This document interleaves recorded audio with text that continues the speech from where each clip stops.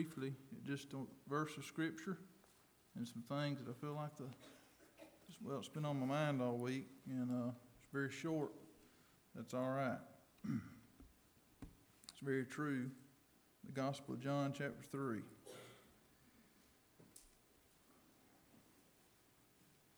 was thinking about earlier in the week about children, and I guess it's fitting that goes along with the service this morning, is baby dedication that's taking place. And I was thinking about kids. I'd seen a news release somewhere this week about a cancer treatment that they're coming out with, that they found that is said to greatly improve the chances of a cure for cancer, moving in that direction. And it kind of sparked a thought in my mind about our children and about how much we love our kids. There's no doubt this morning we could ask Brittany and these other mothers, Leanna, especially those that's just had children, Jessica and Beverly, and even you dads out there, those that have kids that are grown now, but there's probably no doubt we could all answer, how much do we really love our kids? And the answer would be really more than words, than we could put into words. And I got thinking about after I saw this news article, and it had something to do with children in the article about the cancer treatment. And I thought on this question, is there anything that we would not do for our children?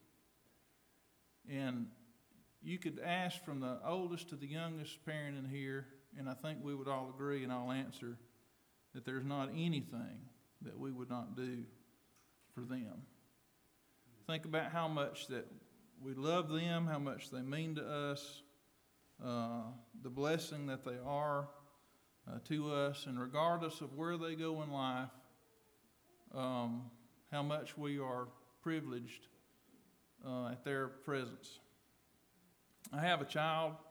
My oldest child is over in Barbados this week as her husband, an outstanding minister of the gospel, not even half the preacher that he is, but is preaching a series of sermons in evangelistic style to the people there.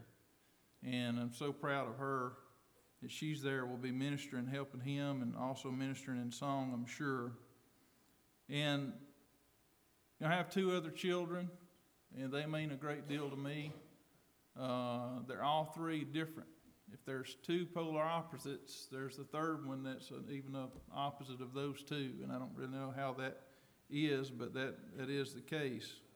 They're just three as different as can be, but you know, the love that I have for them and the love that you have for your children, and the question that we would answer of to what ends will we go to for our kids would be unsurmountable.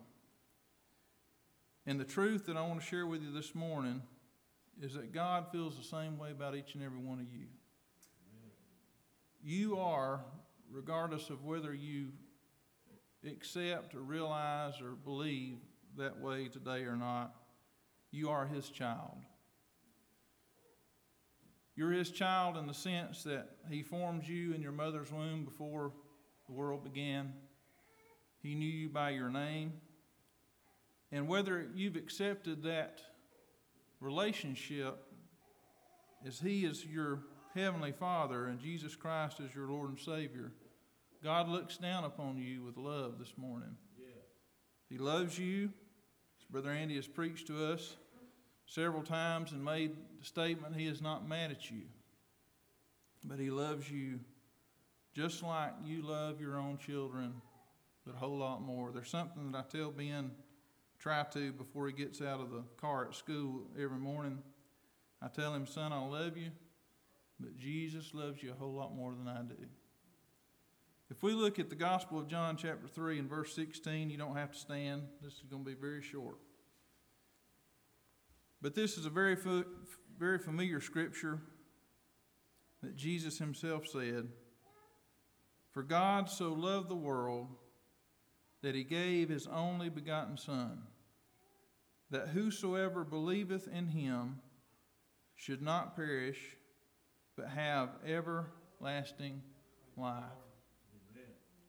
We as parents this morning, and Brittany, as she's presented Layla here to the Lord this morning, and several others, I think she was the last of the four, I believe, to have the baby dedication, as these four young children have been brought into this world recently.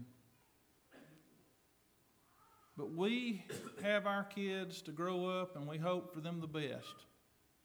We hope that their life is filled with blessing and peace, and that they have a relationship with God, only like what God has ordained that we have with Him, and we hope to have with Him. But we can say truly that God loves you this morning, because in this scripture, God did not have His Son, Jesus, for Him to go through everything that is pleasant, everything that is proper, everything that is fitting or becoming to Him. But when His Son was conceived by the Holy Spirit on this earth, He brought His Son into this world to die. There's not any of us that have cognizantly thought, probably upon starting a family, about what awaits everyone in this world, and that is death. But that's exactly what was on God the Father's mind when Jesus came to this earth. He said, "For God so loved the world that He gave His only begotten Son, that whosoever would believe on Him would not perish, but have everlasting life." There's no greater sacrifice that someone can give and that a father can give other than to give his own life, but to give the life of his Son.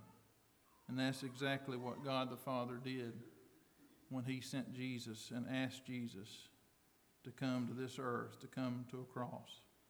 The question that I think about this morning as I read this scripture is, what else does God have to do for you this morning?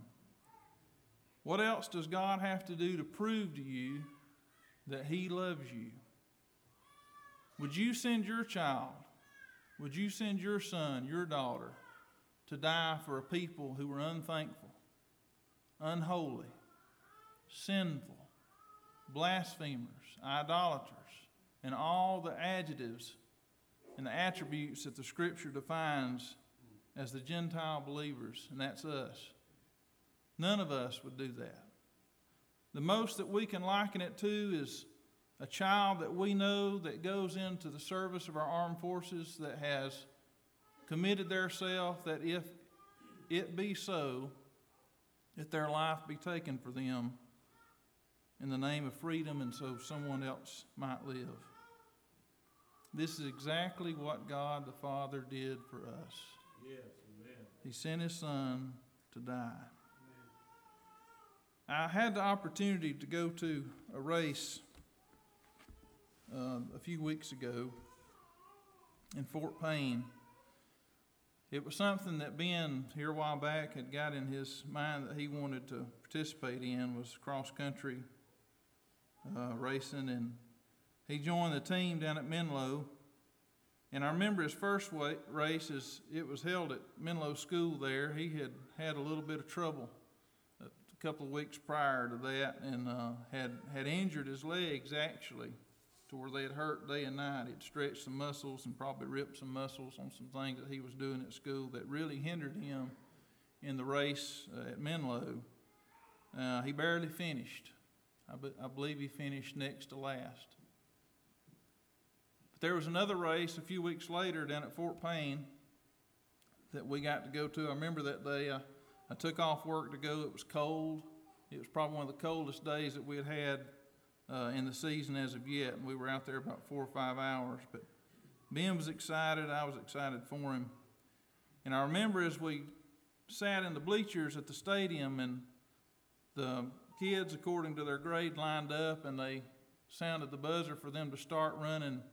If you saw my Facebook page, there's a picture of Ben as he's beginning to run.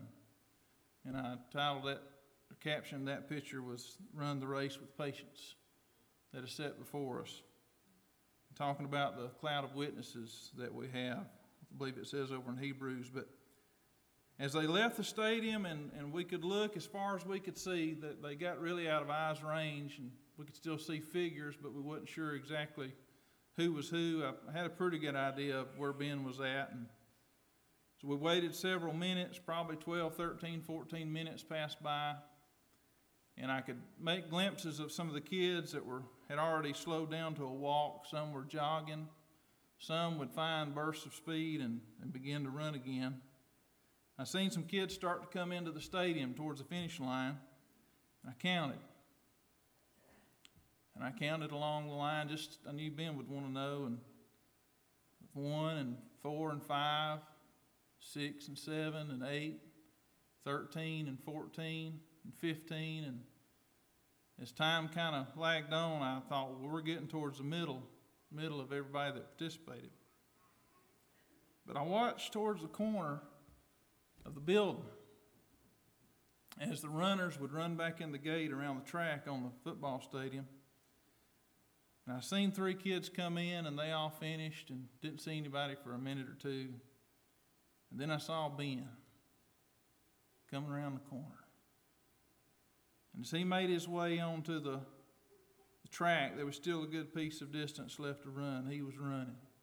He wasn't just jogging. He wasn't walking fast. He was running. Had everything that he could give. And as a father, I knew that what I needed to do is I needed to cheer him on and let him know that I was there and that I was pushing for him and I was proud of him.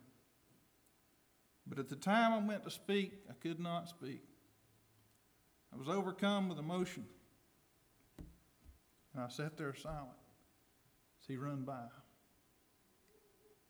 But he got about dead level with me, and I thought, I've got to say something. And I squeaked out a few words to hopefully where he could hear me. And shortly after that, he slowed down to about a walking pace. But there were some older high school kids that had lined the track there at the finish line. And I saw one of them run up to him and was clapping at him and said, "Pick it up, run, you can do it." And as he said that to him, he picked it back up to almost a full sprint. And he crossed the finish line. And I didn't care that he finished 22nd or 23rd, middle of the pack. I didn't care if he finished first. It didn't matter to me. But I was proud that he finished. Amen. And whether he knew it or not, I knew and conveyed to him later what a great life lesson that was for him. But it also can be a great life lesson for us this morning as we understand the love that a father has for their children. Yeah. And the pride that a father has for their family. And regardless of where you are in your life, regardless what station you are or how old you are, if you're looking at the end, towards the end of your life, or you're in the middle, or you're just starting out, maybe in high school, maybe a newly married person, the truth of the matter is that God loves you. Yeah.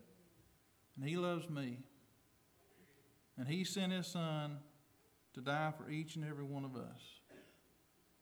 So regardless, like Brother Dan says, of what you're facing this morning, just know that Jesus died for you. Yeah. God loves you enough to send His own Son to die for me and for you that we might have eternal life. Amen. Would you stand this morning? Bow our heads.